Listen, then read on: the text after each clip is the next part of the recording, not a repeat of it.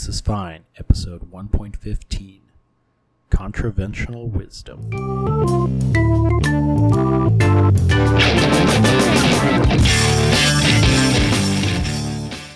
So, Jerry, today we're going to talk about a rogue NSC officer from the military who's renowned as a pathological liar.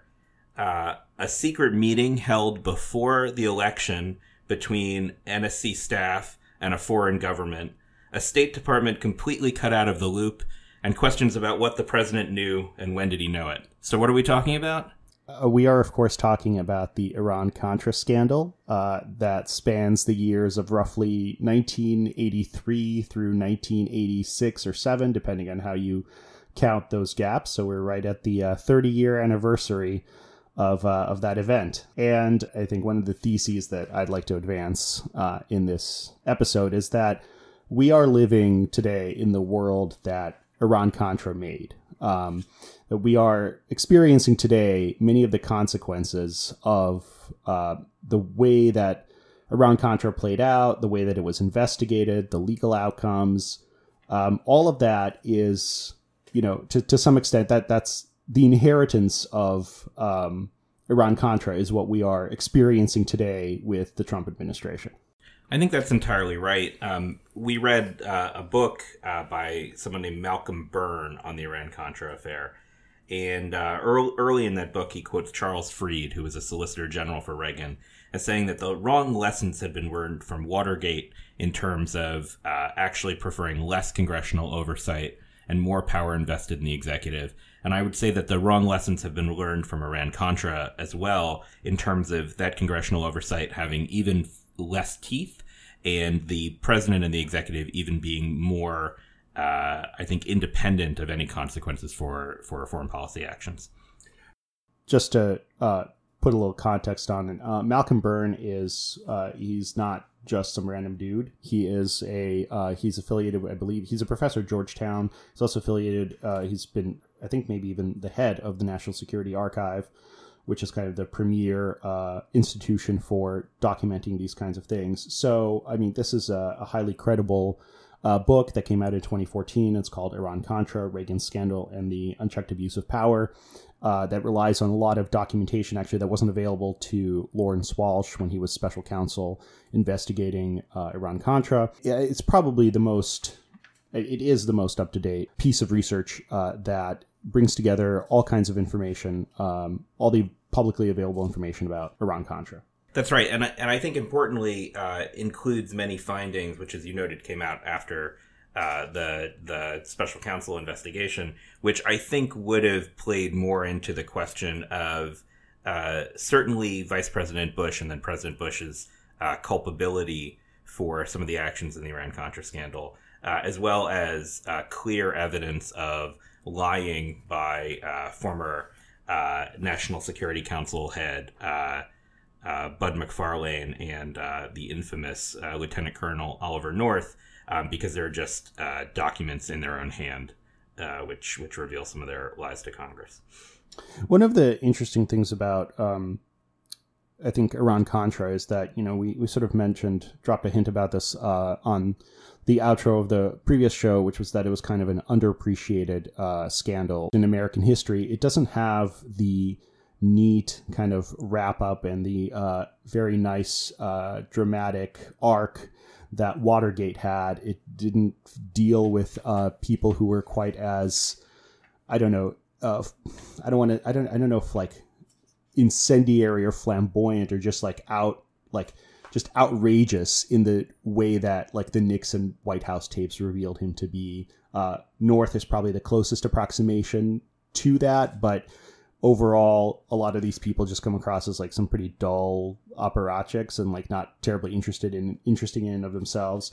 And there's a bit, I actually didn't know this when I sort of was formulating this, but at the conclusion of Byrne's book, he says something very similar.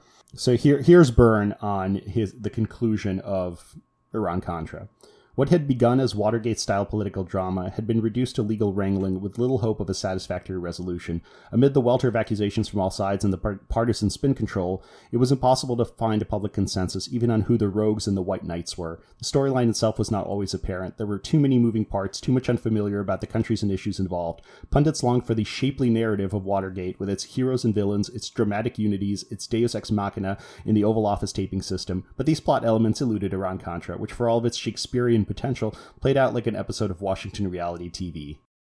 Yeah, I mean, I think that's a very apt description of the scandal, obviously. And I think what really ties that home is that despite the indictments of many senior people in the Reagan White House, including the former DCI, who's in charge of Central Intelligence, the former Secretary of Defense, Caspar Weinberger, and many others, basically no one goes to jail, no one gets punished, and it never reaches up to Reagan and Bush, even though it's at least very clear from the evidence that Byrne presents that they were much more active in the scandal than was suggested at the time. I mean, perhaps the best thing to do is just go through a short narrative of the scandal for those who are unfamiliar with it. Jerry, do you want to start it off, or? Sure. So Iran-Contra, as the hyphen might lead you to believe, is actually an amalgamation of two initially entirely separate scandals, I guess you could call them, although they were really they began as operations. Illegal schemes to evade Congress control of foreign policy. Correct. Initially, there was no actual connection between the Iran side and the Contra side. The Iran side of things had to do with a number of things, including obviously the overthrow of the Shah in 1977, and then the hostage crisis during the Carter presidency in 1979. Also, an important part of this story is that Iran and Iraq were at war at this time, sort of fighting for control of preeminence within the Gulf. And one of the objectives of American foreign policy at the time was kind of to keep Iran and Iraq fighting each other without, necessarily having either one gain the upper hand. That was thought to be, potentially destabilizing to the Gulf side, to the Persian Gulf. And real concern, too, about Soviet involvement. There was a mistaken view within the Reagan White House by hawks that the Soviet invasion of Afghanistan, rather than sort of a rearguard action at the end of the Soviet Union's attempt to maintain empire, was actually the start of an aggressive policy, and Iran was a domino that could tip. Right. And Iraq was a Soviet client state. It was fielding armies that were backed by Soviet armor, Soviet technology. And occasionally, depending on who was winning, it was also an American client state. So in 1983, Donald Rumsfeld goes to Iraq and concludes, a sort of an agreement to help the Iraqi forces behind the scenes. But at a certain point, it becomes clear that, not clear, but people begin to suspect that Iran could be losing the war, and there forms this idea that, okay, actually we should reinforce Iran to prevent Iraq from gaining supremacy. And this view is encouraged actually by the Israelis. So the Israelis in the early 1980s have a coalition government between Labour and Likud. And Shimon Peres basically has people under him who are very involved with trying to restart Israeli-Iranian relations, basically through possibly covert sales of arms to Iran, as again an important thesis of sort of that Israel had, which was also a containment thesis, by basically making allies with non-Arab states that surrounded the Gulf. Right. And but the problem here is that Iran is a known sponsor of a state sponsor of terrorism. Therefore, there are all these prohibitions on sales of military hardware to Iran. And in addition to all of this, Iranian affiliated entities, namely Hezbollah, which is operating in Lebanon, has taken hostage a number of Americans. And so this combination of things together provides a kind of point of entry for behind the scenes operators in the American government, namely Robert McFarlane, who's kind of this figure around which the axis of the whole scandal actually turns in the beginning. It provides a point of entry for them to start talking with Iranians about two things. One of them is to free these hostages that are being held in Lebanon by Hezbollah.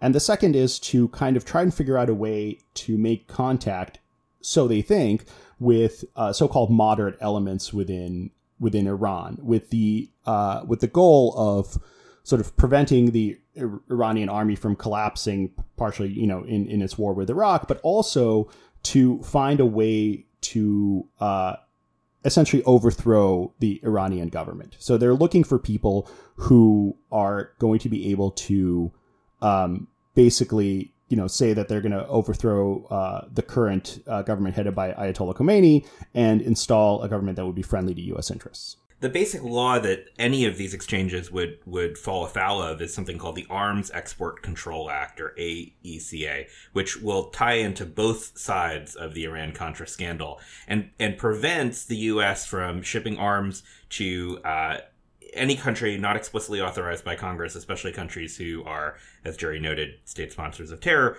or those transfers being accomplished through third-party countries. So it's clearly arms transfers of this type are considered are illegal by dictate of Congress.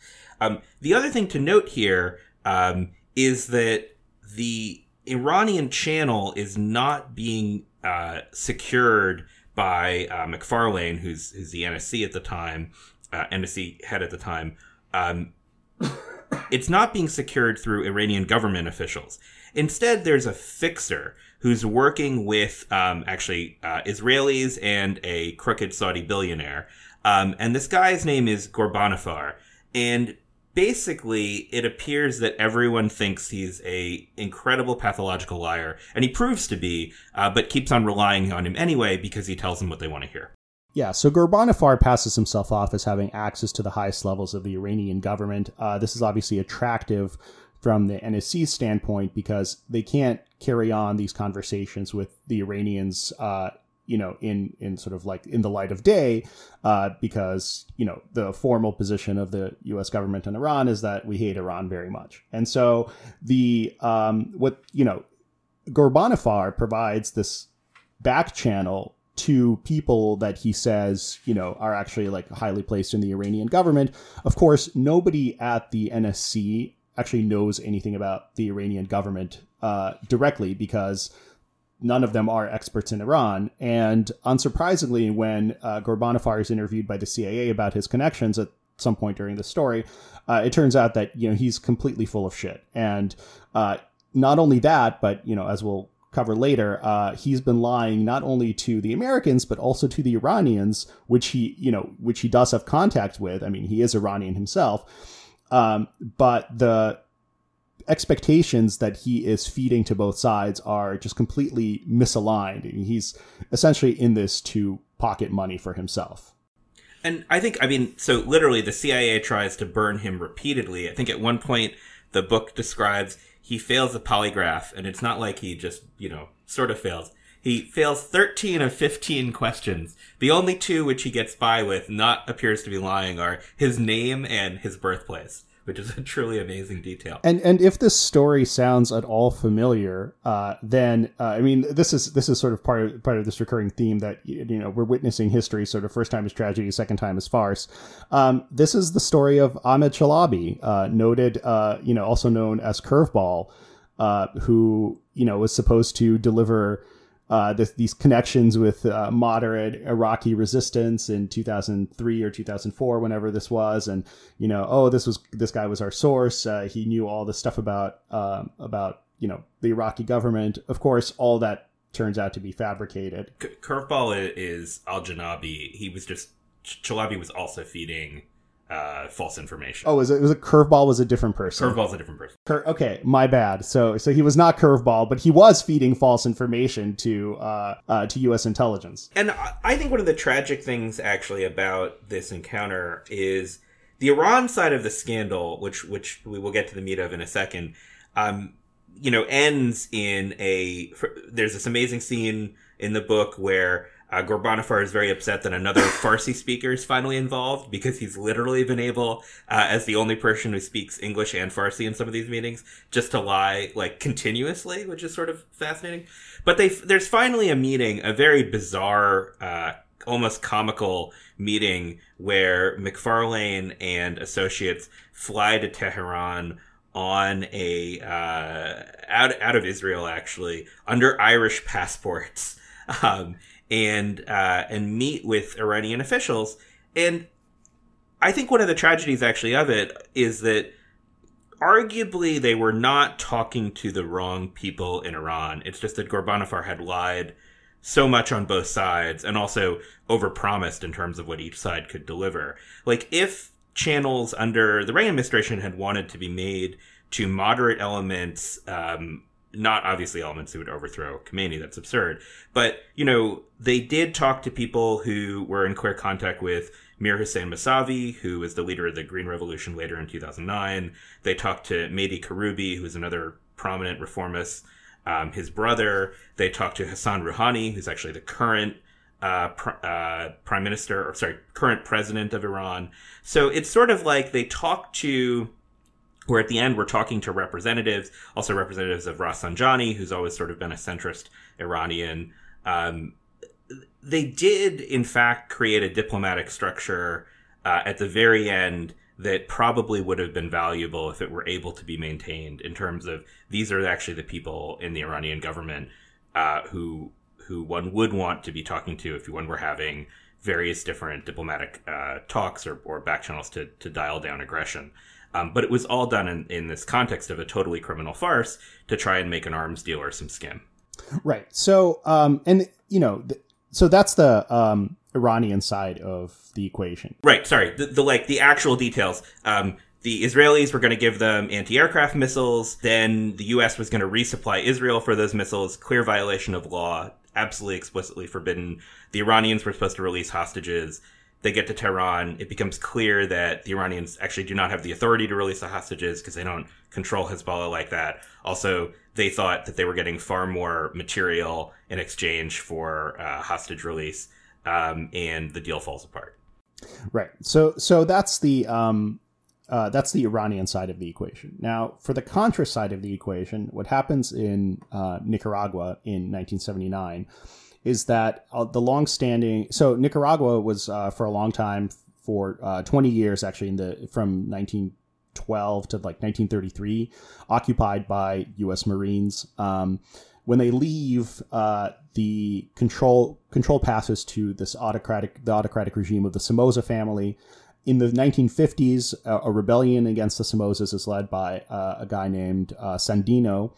That rebellion is put down, but 20 or 30 years later, the rebellion flares up again with this Marxist-Leninist group which calls itself the Sandinistas in honor of Sandino, leading the rebellion against the Somoza family. Again, this time the Somozas are ousted and they flee the country, and the Sandinistas become the government of Nicaragua. This is obviously unacceptable to the powers that be in the United States at the time. And there's, Byrne provides a whole bunch of citations about how numerous actors in the U.S. government were saying it's better to violate the law than to acknowledge the existence of a Marxist regime in Central America. This is a recurring theme, by the way. Reagan is quoted in the book as saying that, and this is about the Iranian hostages, not about the Contras, but he makes similar statements.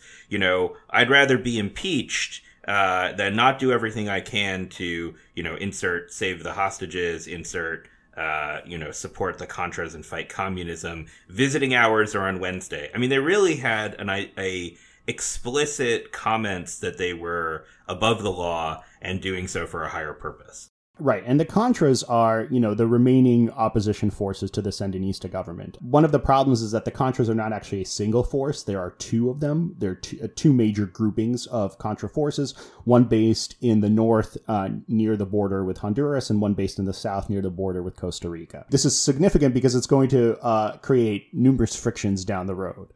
And I think actually, if you want to again look at modern day analogies, it's sort of like the U.S. definitely has not learned its lesson about any covert action supporting rebel groups, because providing arms to disparate rebel groups to try and overthrow a government that you don't like for ideological reasons, i.e., like, I don't know, Syria, for example, it's very, very difficult to do, even if you have legal authorization to do so. Now imagine trying to do it illegally on a shoestring.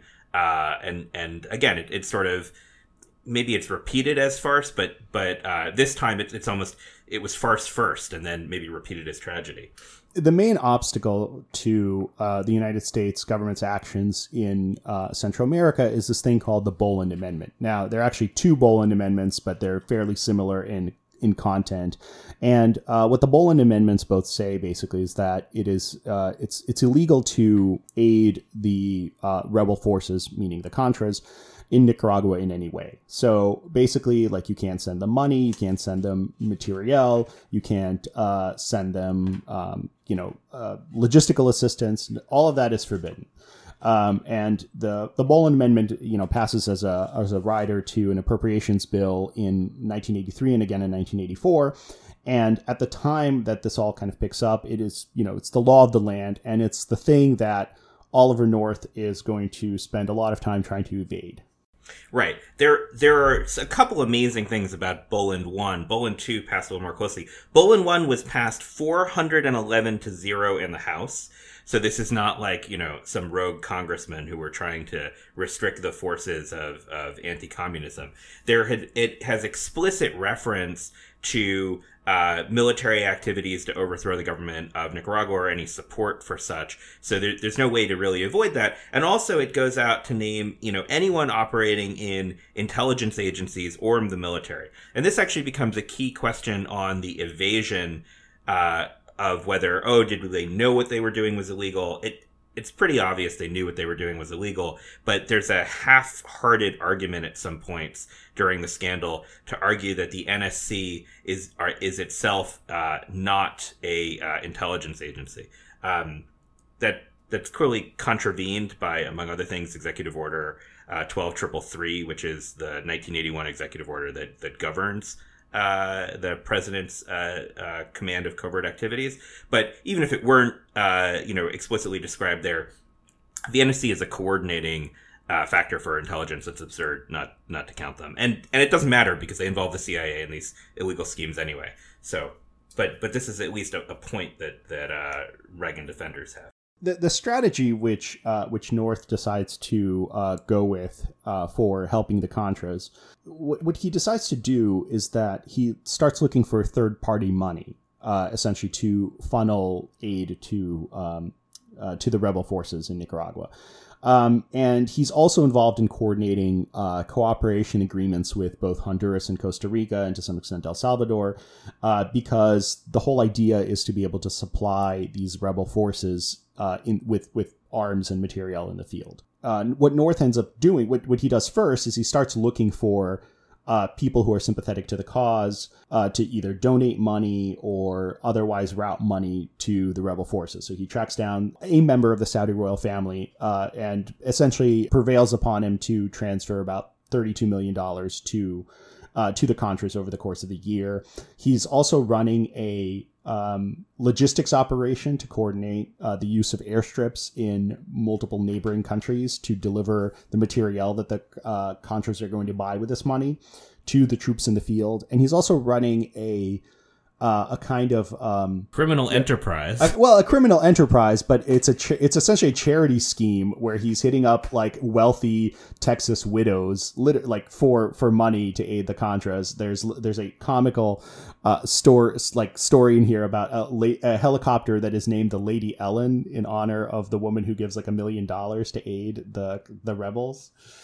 So that's what North is doing in Nicaragua in like 1984. Right, and to be clear, so North, in order to establish some plausible deniability, although this immediately messes it up, has a number of lieutenants. So he has this guy named Richard Secord, who's responsible for some of the arms purchases. He has a guy under him named Robert Owen, who acts as a military courier. And for the actual solicitation of widows, he's got these two Reagan fundraisers from the 80 campaign, one named Miller and one named Channel. And he literally will be in a room with like the widow and these guys, give a pitch about how the Contras need money, and then say, it's illegal for me to ask you for money, so I'm going to leave the room. And then the other guys would actually collect the check. For obvious reasons, that isn't actually a successful defense of illegal activity. Part of the whole process of creating this situation of plausible deniability is that, for example, Secord is not actually a government agent. He's in private business, and he's running he's running his own business, essentially delivering money and arms to the Contras. Of course, he's skimming off the top. But he's not himself a government agent, but he's somebody that North knows from his time in the Marines. A lot of these other guys are also kind of these non-governmental, not officially governmental hangers-on, in order to create a situation where you can deny that the government itself is actually involved. But of course, there's extensive documentation of communication from North up to McFarlane, who of course was literally head of the NSC at the time, with Casey, who was the CIA head at the time.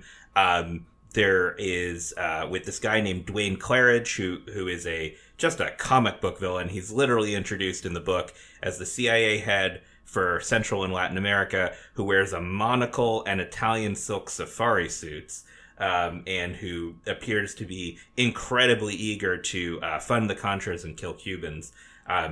He's basically later promoted out of this to head all Europe, which is a great example of how the CIA views personnel.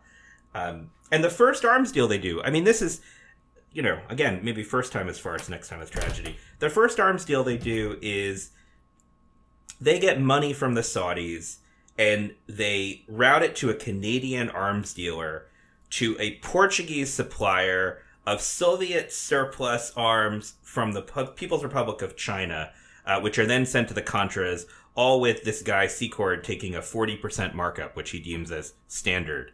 I don't know what's the standard slush fund markup in arms deals, but there was a standard that they had. Yeah, it's very interesting to kind of follow as you read the book, if you do read the book, it's very interesting to try and follow like these really convoluted operations that they engage in. Part of the problem, of course, is that they can't actually send anything from the United States to any of these countries. They need to disguise all of the transit of, either whether it's arms or whether it's money. They need to disguise all of this. So this operation of routing things through Portugal, for example, was, intended to disguise the fact that these arms are coming from the United States. And in the beginning, a lot of this, it's really a poorly orchestrated operation. All the evidence suggests that they really had no idea what they were getting into. They thought this would be pretty straightforward. But then it turns out that logistically, this is all very complicated. The airstrips that they want to use are in like terrible conditions.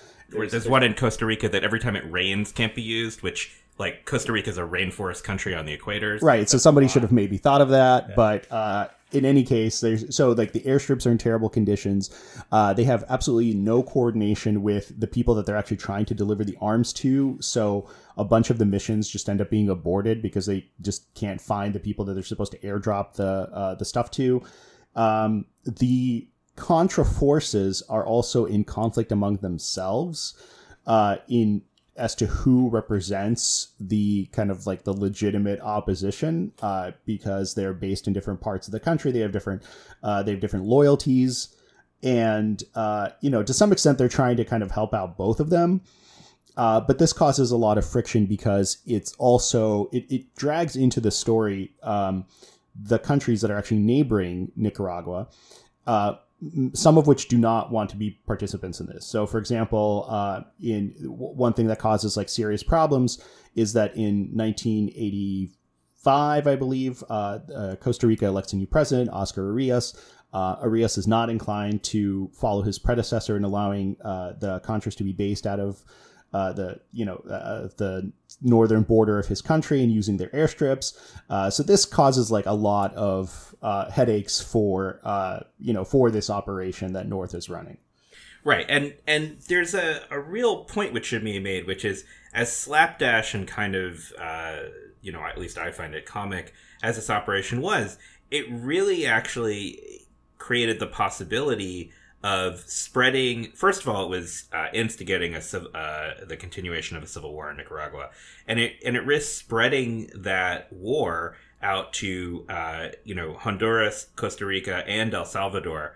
And the responsibility for doing that, never really seems to be considered. You have governments who are somewhat corrupt, admittedly, but who are sort of desperate to, make nice to the superpower above them, but also not be engulfed in this Contra-Sandinista conflict, and who are, saying, please don't do this, or if you're going to do this, I need quid pro quos from Reagan, which, of course, was also illegal, and which North, at least at some points, is just throwing out right and left in order to get arms to the Contras or to get landing permissions for his airplanes. North is he's a very interesting figure, obviously, in this story. And one of the salient points that Byrne brings up is that, as much as, for example, like Urbanifar was this pathological liar who was playing off everybody, North was not much better. I mean, he was engaged in, deceit on multiple levels, not just to, for example, the Contra representatives that he was speaking to, or the foreign heads of state that he was actually attempting to influence, but also his own people. And all of this was happening with the explicit approval of Robert McFarlane.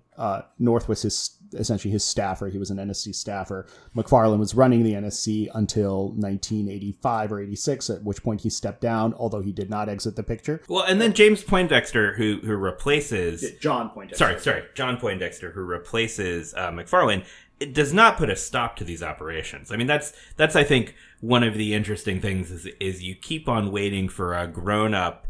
I mean, there are memos between Schultz and Caspar Weinberger, who was the Secretary of State and Secretary of Defense at the time, being like, I completely disagree with this plan, or this plan seems awful and illegal, and then everyone moves forward with it, which is a very weird thing to do in a memo. But when Poindexter comes in, having, I think, somewhat as a reputation as an apolitical, goody-two-shoes Reagan apparatchik, he immediately sort of goes along with the scheme. By the way, if the name John Poindexter sounds familiar to you, he also reappears at in the second Bush administration. He was, I can't remember whether he was, what his specific role was, whether he was again in the NSC or something else, but he is a guy who comes up in 2004 with this thing called total information awareness, which was basically his plan to spy on every American, which is what we're living now. So good times. John Poindexter continues to influence American politics. Oh yeah, there are a lot of unfamiliar names, but if you want some names that you might have heard of later, John Negroponte, the ambassador to Honduras at the time, of course, ambassador to Iraq during Bush II. Bob Gates is a deputy director of the CIA at the time who knew about Iran-Contra. Colin Powell is actually an aide in the DoD who has a role in some of the arms transfers. Richard Pearl, Paul Wolfowitz, Elliot Abrams are all staffers. So it really, I guess, look, foreign policy staff, you want to maintain some continuity, but the entire Bush II apparatus really all is deeply involved in Iran-Contra, which is, was actually surprising to me. I knew they were kind of scumbags, but I didn't know the extent of their scumbagginess. The main problem facing the Contra operation is that, well, first of all, it's as some of the people are cited calling it amateur hour in terms of just the logistics, but more importantly, the money just keeps running out. Byrne doesn't go into a great deal of detail as to why that is happening. I suspect a lot of it probably has to do with the fact that the Contras themselves did not do a very good job of tracking their resources. But in any case, the money just keeps running out. And the sense that you get throughout the whole story is that North is constantly on edge. He's constantly talking to people about how we have to find more money, because the Contras just can't, they're not going to be able to survive another month without these resources. And this is the nexus which leads to the connection with Iran. The hyphen. This is where the hyphen comes from, right? The thing is that because McFarlane is involved actually in both sides of this deal, it turns out that because the Iranians are not just the Iranian scheme is not just arms for hostages, just arms for influence, but there's also money involved. They come up with this idea that they're going to take the money that is being generated from the arms sales to Iran, and they're going to divert this to the Contras. And the actual amount of money diverted doesn't end up being that much. I think at one point it's maybe 6 million. Yeah, it's somewhere around 6 million, or at least one of the diversions is around 6 million. Which, just again, for context, the Saudis have given 32 million. I believe the Sultan of Brunei is on the hook for 10 later, although it never ends up getting there. They go to South Africa at one point, I think, with a similar ask, but they don't want to ruin the reputation of the death squads in Nicaragua with an apartheid government, so they decide to not get money from the South Africans. But the hyphen is not much money. It's just the fact that it's insanely illegal. I mean, a diversion of an already illegal arms sale to go in to support the account of someone who Congress also has said you cannot fund under any circumstances is pretty brilliant. It's so brilliant, in fact, that the book is kind of actually a little unclear on who comes up with the idea. Maybe there's a suggestion that Ghorbanifar came up with it. That might be Ollie North covering himself. I think Ollie North says that Ghorbanifar told him in a bathroom at one point in a meeting that wasn't recorded. Yeah, there's some idea that some insinuation that Ghorbanifar is at least partially responsible for this scheme. He should be responsible for something. This runs afoul of the prohibition generated by the Boland Amendment on funding regime change in Nicaragua. And at the same time as this is happening, at the same time as this scheme is being put into place to funnel this money, which, by the way, again, should be noted, everybody who's involved in this is taking a cut off the top. So that $6 million is not $6 million that Iran paid. It's the $6 million actually makes it to the Contras, as opposed, because everybody who's involved is just like taking, kickbacks from this. I mean, right. It's funny because Oliver North, who's so upstanding, it's purely his anti-communism is causing him to break all these laws. There's a $200,000 college fund that is diverted and set up for his kids. He buys a fancy new SUV for $8,000 in cash.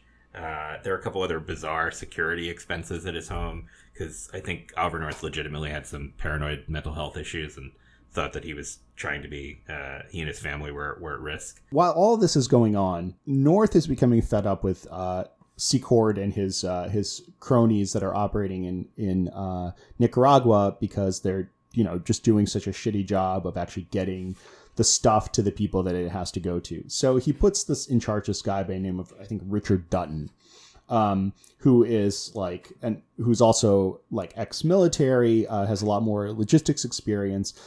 And Dutton starts getting this operation kind of on a more solid footing. He figures out better ways to deliver the materiel. He did better ways to coordinate flights and so on and so forth. And it finally seems at that moment that maybe this operation is actually going to achieve some success. So North is very optimistic about this. But the thing that happens is that for reasons that are not entirely clear, one of the delivery planes that is scheduled to make this flight to make a drop to the Contras veers into Nicaraguan territory in a location that is covered by Sandinista anti-aircraft artillery. And sure enough, that plane gets shot down. What do you know? There's also a survivor from the plane, who, of course, is now paraded on international TV. And this is where kind of the first seam starts coming apart. Right. So the Reagan administration has been lying to Congress for literally years about this. And Congress sort of knows it's being lied to. But right, when you have a guy on TV being like, oh yeah, I was a CIA contractor, part of secret arms shipments to the Contras, it's a little harder to cover up. I will note that Congress actually was trying to exert its oversight authority before this. I mean, there are some really... There were the amendments making this funding illegal. There's some very sternly worded letters saying that, they believe they're being deceived at various points. But this is something that breaks it open. There's also 2 reporters working for, is it the Miami Herald? Yes. Who are looking into this in 1986. A guy named Avergan and a guy named Honey. I will note that the Republican playbook hasn't changed. The immediate assertion is that the press is working for Daniel Ortega and have been suborned by communists for daring to investigate what are these obvious illegalities. Or as we call it today, fake news. Right, exactly. If they had Twitter at the time, they would have been punched by the president on Twitter. So that's basically the scandal. I mean, it collapses fairly quickly. There's one more little denouement in Iran. Right. I was going to say that there's the Iranian side, but no, please. Yeah. So on the Iranian side, these like frantic attempts that they're making to rescue the hostages, sort of like they keep failing because as we pointed out before, it turns out that Iran does not actually control Hezbollah. They can't really tell them what to do. Hezbollah is not inclined to release the hostages, but Ghorbanifar keeps stringing them along because they're delivering more and more missiles to Iran, which they need. And so eventually this comes to a head, and the Americans say, like, we're not going to deliver anything else unless like these conditions are met. And there's actually this meeting between North and a highly placed official in the Iranian government where they come up with this list of bullet points. But the problem is that the list of bullet points that North takes back to Poindexter is out of whack with the bullet points that the Iranians take back with them. So like that agreement just can't work because there's completely different expectations on both sides. And North, there's like good evidence that North actually knows this and he's just completely bullshitting. But eventually one of the hostages is released, and there's a story that's published in a Lebanese newspaper that unlocks the second half. The Lebanese magazine Ash-Shira exposed the arrangement on November 3rd, 1986. And this was the first public reporting of the Iranian side of the scandal, the weapons for hostages deal. And, then the Iranian government confirms the story, and then finally Reagan speaks. And it's the first time that the administration has had to confront it, which is interesting because the administration basically doesn't speak after the Contra side of the deal is exposed, or rather after the funding of the Contra is exposed. But Reagan gets on television and says, that yes, we were back channeling with Iran. This, was basically to say, look, that Iran could take the step to release all the hostages and use its influence to do so, but we weren't trading arms for hostages. Which leads to one of the most amazing quotes of the scandal. Reagan gets on television and says, and maybe we can actually quote this in the episode instead of me reading it. A few months ago, I told the American people I did not trade arms for hostages. My heart and my best intentions still tell me that's true, but the facts and the evidence tell me it is not. A great Ronald Reagan statement, if there ever was one. And that bookends the thing. I mean, the rest of it is all just investigations. There are some kind of crazy investigations. One is run by Senator Tower, Brent Scowcraft, and there's a third person on it. And Reagan appoints these guys. And I think one of the really, truly amazing things is that McFarlane had worked as an aide for Tower. So, I mean, there's just no plausible deniability that, like, this is a truly independent investigation. It's certainly not truly bipartisan, for example. And the second major investigation is run by Lawrence Walsh from the Office of the Independent Counsel. So Walsh himself, is a long-term Republican. He served as a deputy attorney general under Eisenhower, then went into private practice, and then, now he's being brought back to run this investigation. He's sort of nominally seen as a credible, relatively impartial investigator by everybody. Well, by most people involved. You certainly can't accuse him of being a partisan hack. And Walsh takes his role in this investigation quite seriously. He starts, demanding, various documents and stuff. And this is the point where I think the way that the Walsh investigation ends up foundering, I think in large way is lays the foundation for the kinds of stonewalling that we're going to see in later administrations. So basically, Walsh starts demanding documents from North, who, by the way, has been destroying documents all this time. As soon as stuff came out, as soon as the Contra side of things broke, North has been engaged in widespread destruction of classified documents. Although even prior to that, Burns suggests that North has been editing documents in response to possible congressional requests for information, which is also kind of amazing. He and I believe McFarlane, right, are there's a congressional request coming out of, I believe, the House version of the SISI, the House Committee on Special Committee on Intelligence, that they basically stonewall. But there's a discussion between North and again, I think it's McFarlane, although I could be wrong on that, on basically which passages of these documents they're going to edit to deliberately falsify information. One of the other comical episodes I just feel like the need to touch on is that North has his secretary by the name of Hall. And Fawn Hall. Fawn Hall, that's right. Not only does he weirdly loan her $60 for vacation, but also she is responsible for two major screw ups that actually seriously impede the things that he wants to get done. So the first thing that she does is that the money that the Sultan of Brunei was going to transfer to the Contras was supposed to go to this one account, and she mistyped the account number that it was supposed to go to, and so the money never ended up getting there. And the second thing that she screwed up was that North had her smuggle classified documents out of the rooms where they were contained so that he could edit them, but what she did instead was that she accidentally put the edited copy and the original copy back together into the file, so that when the investigators got their hands on it, they were like, oh, they could see exactly what North had been doing. So I think one of the notes that Jerry brings up here is important, is that the office that Walsh had no longer exists today.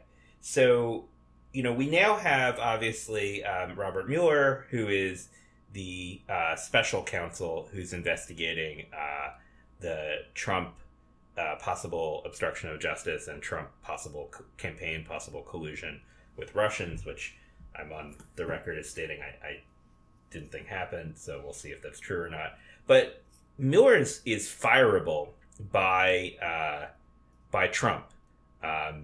Trump can direct the deputy attorney general, since Sessions recused himself, to fire Mueller. Walsh was in an interesting position because Walsh was unfireable.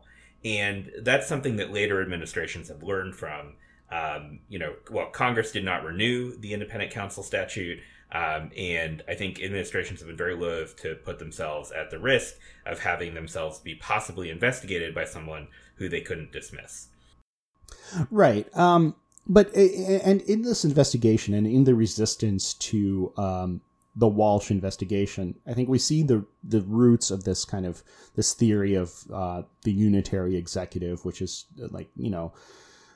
not a real thing, I personally think, but it's nevertheless something that's promulgated by a number of legal thinkers within both the Reagan administration, especially the Bush administration.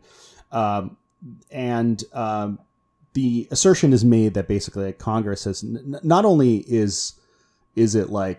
does Congress have no jurisdiction in foreign policy, but also you can't demand any of these documents because they're, constrained by executive privilege.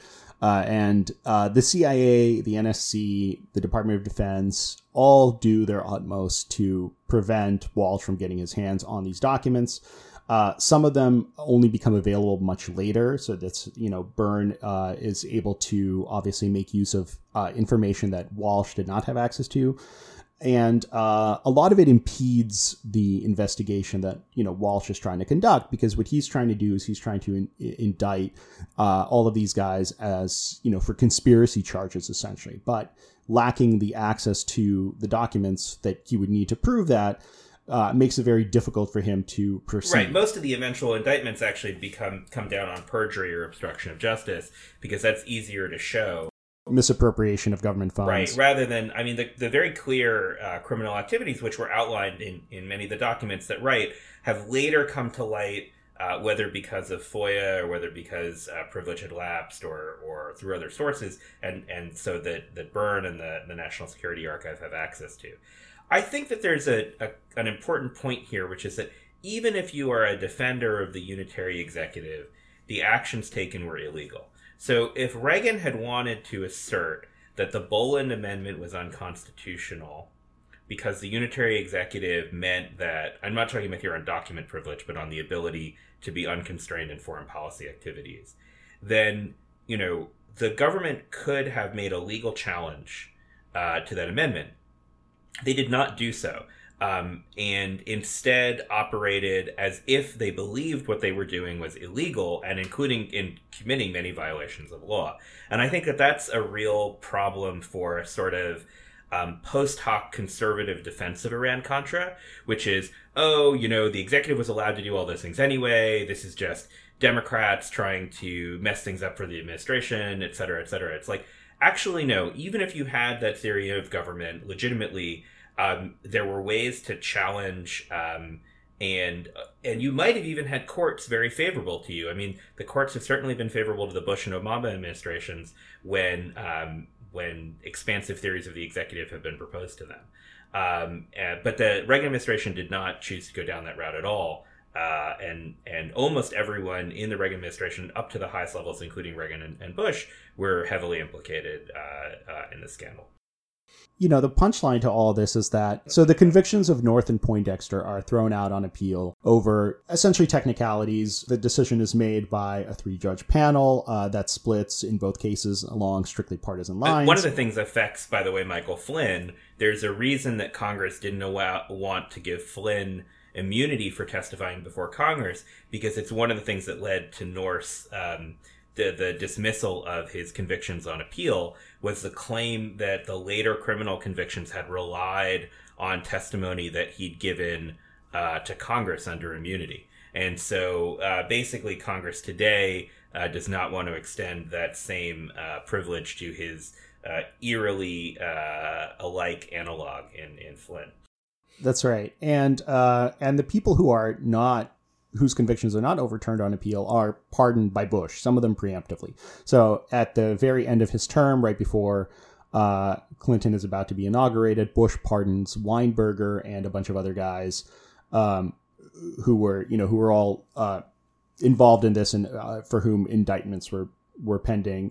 Walsh obviously is just furious about this. Byrne quoting Walsh. In a speech 2 years later, Walsh was still incensed. President Bush's pardon not only prevented punishment for flagrant crimes, but it prevented a trial which would have exposed more of the truth about Iran-Contra. He made it plain that he believed Bush had acted largely out of self-interest. Reporting to Congress, he wrote, President Bush cannot escape the appearance that he wished to avoid the public airing of facts about Iran-Contra that would have occurred at trial. To Newsweek, he said, it's hard to find an adjective strong enough to characterize a president who has such contempt for honesty. Immediately after the pardon announcement, he declared, the Iran-Contra cover-up, which has continued for more than 6 years, has now been completed with the pardon of Caspar Weinberger. Yeah, I mean, there's an important note here, which is that we all tend to think of Bush as maybe Bush 1, as maybe the last good Republican president, because, he wasn't a fascist, I suppose. But the fact of the matter is that as the book shows and contemporaneous documents, primary sources show, Bush was aware of all of the details of Iran-Contra, including the illegality. There's one point where Bush changes the timing of a foreign policy trip because of one of the meetings in Tehran that was going on, which is, again, very clear evidence that he knew exactly what was going on. There are notes from meetings with Bush that are simply implausible. You have a guy who was in the airfields in El Salvador running stuff to the Contras, who was an old CIA contact of Bush, goes up to Bush to brief him on it, and specifically in his note saying, he's going to brief Bush on how he felt he was being screwed in supplying the Contras. And Bush's secretary reports the meeting as that they only discussed El Salvador. So, I mean, the deal is we had two presidents in a row who completely escaped any liability for their actions. And not only that, but basically are regarded now, ironically, by the right as a hero and by the left as sort of, the last good one. I think neither today in Trump's America, Reagan and Bush are highly regarded when they were at the top of a criminal conspiracy that generated what should have been, convictions for the Secretary of State, the Secretary of Defense, the Director of the Central Intelligence Agency. Like, these are real people. It wasn't like a handful of rogue operatives. Yeah, I mean, for me, I think that the Iran-Contra scandal is really kind of a Rosetta Stone for reading the psychology of the modern right, because the degree of violation of laws was pretty unquestionable. Like, I mean, everything that they did, like the destruction of the documents, the running of arms, all of this stuff is clearly illegal. They stonewalled every aspect of the investigation. And in the end, nothing happened. Like, nobody suffered any actual consequences for it. Oliver North was turned into this martyr of the right. He ran for Senate and almost won in, when was that, 94? And, he was like a talk show celebrity, like a right-wing talk radio celebrity. Bush obviously went on to serve a term as the president of the U.S., despite the fact that important indictments in the case came out right before the election, actually. Reagan left office with an all-time high at the time. I believe it's something like close to 70% of Americans viewed him favorably. I think for part of, you quoted Byrne at the very beginning of the pod, but the American people were basically like, sounds complicated. Yeah, it's very right. It's very hard, I think, to keep, attention on a scandal of this length and complexity. Precisely because there were so many principles, there were so many different aspects to it. There were so many different violations that it's just like, if you are an ordinary citizen and not a political junkie, you're probably not going to pay attention to 4 years of investigation. And unlike in Watergate, again, the wrong lessons were learned, said Charles Fried, and I think that's exactly right. Unlike in Watergate, Republicans didn't fold. Republicans at no point said, hey, yeah, we committed massive violations of law, we're going to stop the party. Instead, they presumed correctly that they could outlast the scandal. And I think what's interesting is that, Clinton's impeachment, to me, not 6 years later, for basically getting a blowjob from an intern, I think I'm actually much more angry about that now than I was prior to researching Iran-Contra. Like, it seems the Republicans, I think, learned the lesson of, we can tie up an administration through, sort of, it's not fabricated. I mean, he sexually harassed his intern, but Republicans didn't clearly care about that. And basically they drew the political lesson of politics is war. And they also drew the lesson that if they don't concede, there would never be any consequences for other legal consequences or for their agenda. Yeah, I mean, if you believe that the Clinton impeachment was good and it made sense, and Clinton was bad for like lying to Congress, all of that holds triple or quadruple or even 10 times for Iran-Contra. And yet there's absolutely no, I mean, it's worth pointing out this hypocrisy, I think, not because I think that... Right, not to defend Bill Clinton.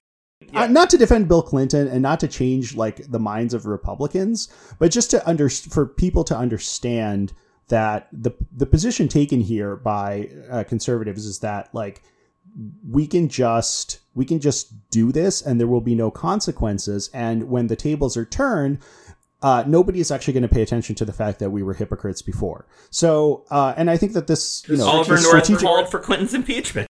This strategic assumption has been repeatedly validated. And, in my mind, the burden here is on the media, I think, to at least make this information public, hold the conversation to some level of to some scrutiny, to some level of honesty, and not to just let people get away with saying whatever they want. And I think that goes to Trump. I mean, we joked at the beginning of the pod, but honestly, nothing that Trump has done yet, while deeply immoral, differs from previous Republican administrations.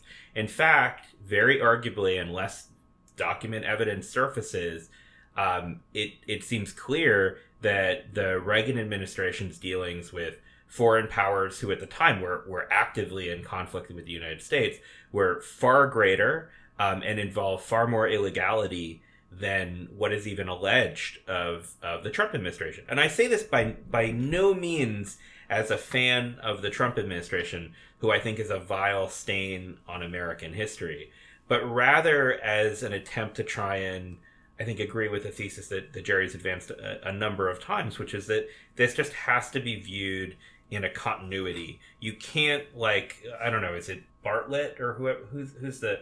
There's some former Reagan administration official running around. Bruce Bartlett. Yeah, Bruce Bartlett being like, well, you know, this never would have happened in my day. We had ideas. And it's like, it did happen. It like literally happened. You know, with arguably actually someone that I think many Republicans would consider worse. There's a great quote that Burns sources from Lee Hamilton, who is the chair of the U.S. House Select Committee on investigating Iran-Contra. Here's Hamilton. I learned that people in the White House will do anything to protect the president. It is the mantra. It is the reason for their being there. Protect the president at all costs. Fall on your sword. That was very apparent with Poindexter North, but it's true with any aid to the president at any time. It was very strong with Schultz and Caspar Weinberger. So, mutatis mutandis, the names, that I think could very easily be true for, for the Trump administration. That's what we're seeing now, right? We're seeing that from Sessions. We're seeing that from from people like Tillerson, despite the fact that he's being hung out to dry at every opportunity. Everybody's just decided that they're not going to take violations of the law or violations of, longstanding U.S. policy at all seriously. Right. Actually, it's funny. I mean, again, the analogies really grow wild. But, Schultz was the one who was most screwed by Iran-Contra probably because he kept on arguing against the policies that everyone else went along with. And yet, obviously comes out looking very poor at the end of any reasonable view of the scandal in terms of what he knew about it and what his real possibilities were.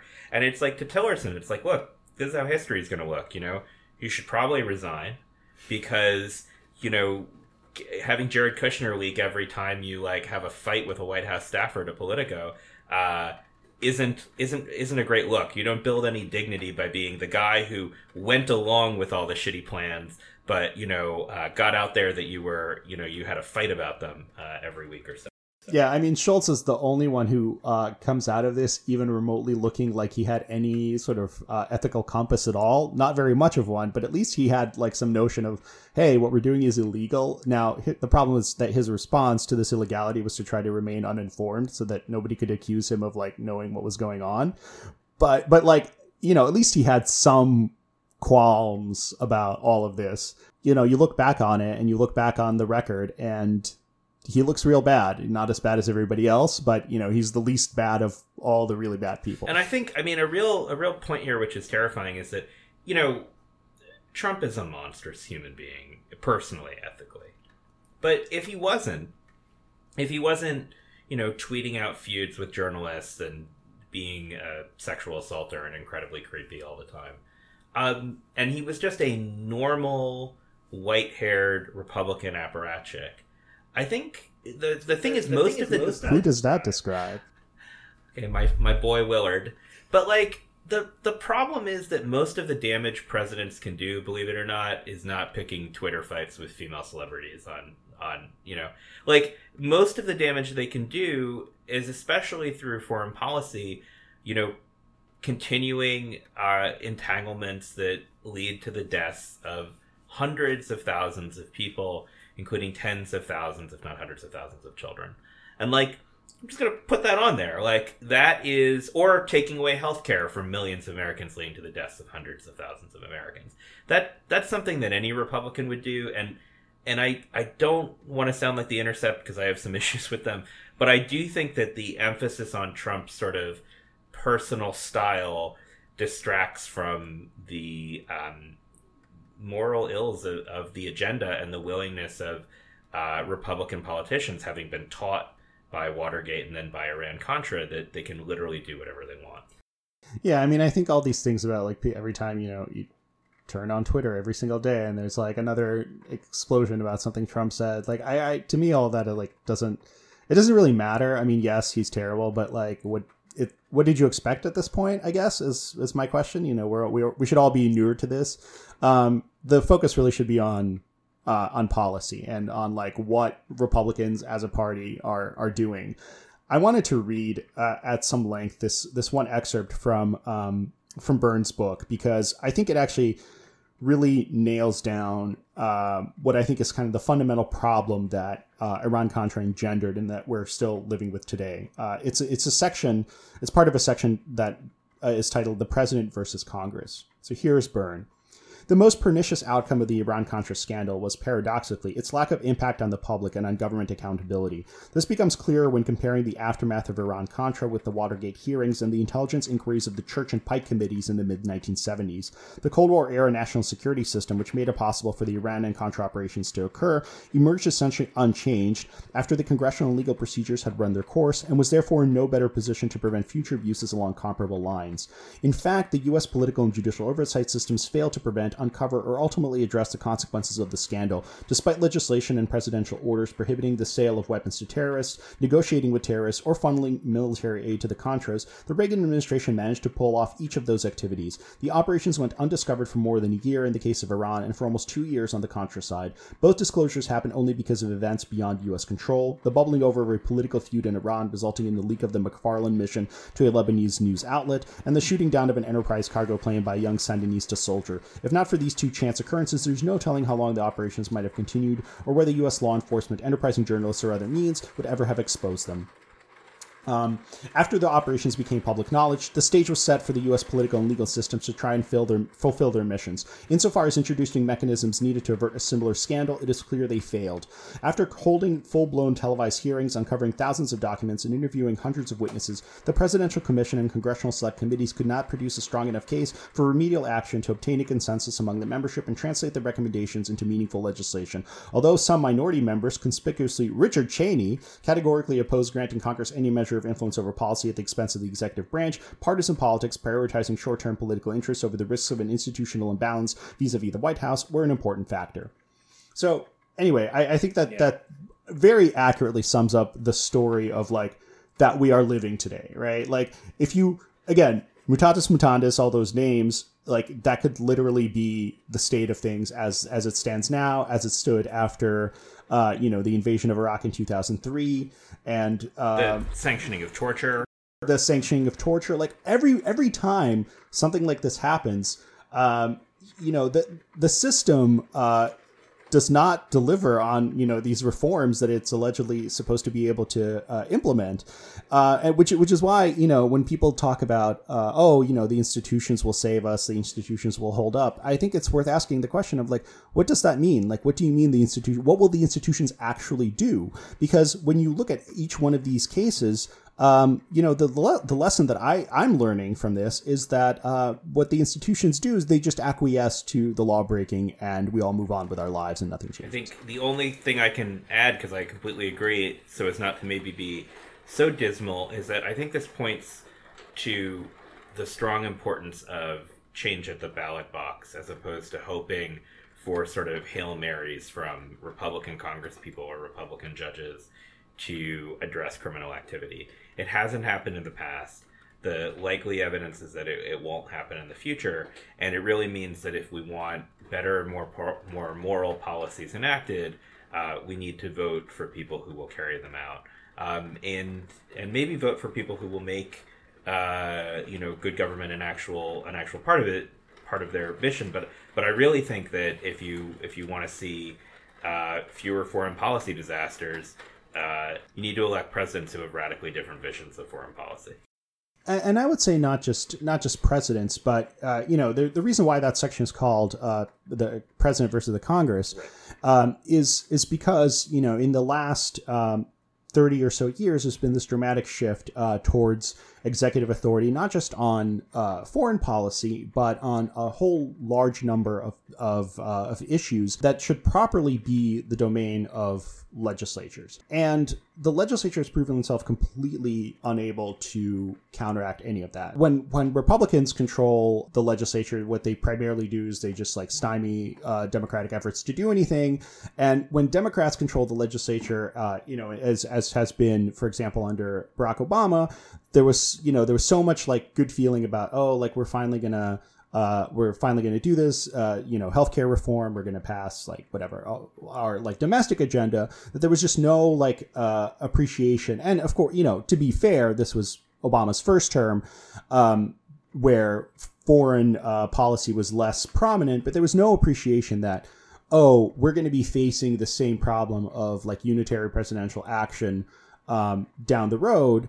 And because it's our guy in the office, we're not gonna worry about this right now. But you have to worry about it. You have to worry about it when it's your guy, and you have to worry about it when it's the other guy, because the alternative is just this escalating ratchet of that keeps transferring power to the executive branch. Right, and I mean, Congress extended the Patriot Act under President Obama. Congress did not check Obama's surveillance authorities. In fact, ironically, the same executive order which justified the Reagan's initial support of the Contras, EO 12333, also governs the surveillance state. It governs the executive's direction of surveillance. And, this is a place where, as Jerry just noted, Congress has continued to defer to the expansion of imperial power.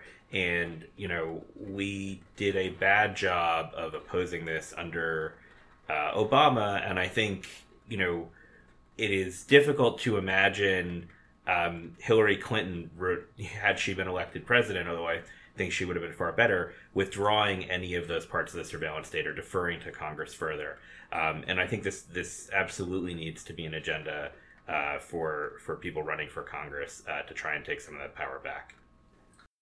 So I think that's the moral that I think we come up with from our foray into the details of Iran-Contra. We hope that this has been interesting for folks. It is quite complicated. Do recommend the Malcolm Byrne book. It's very good, extremely detailed. It really walks you through the entire complexity of this situation. And that's it. We'll be back in 2 weeks.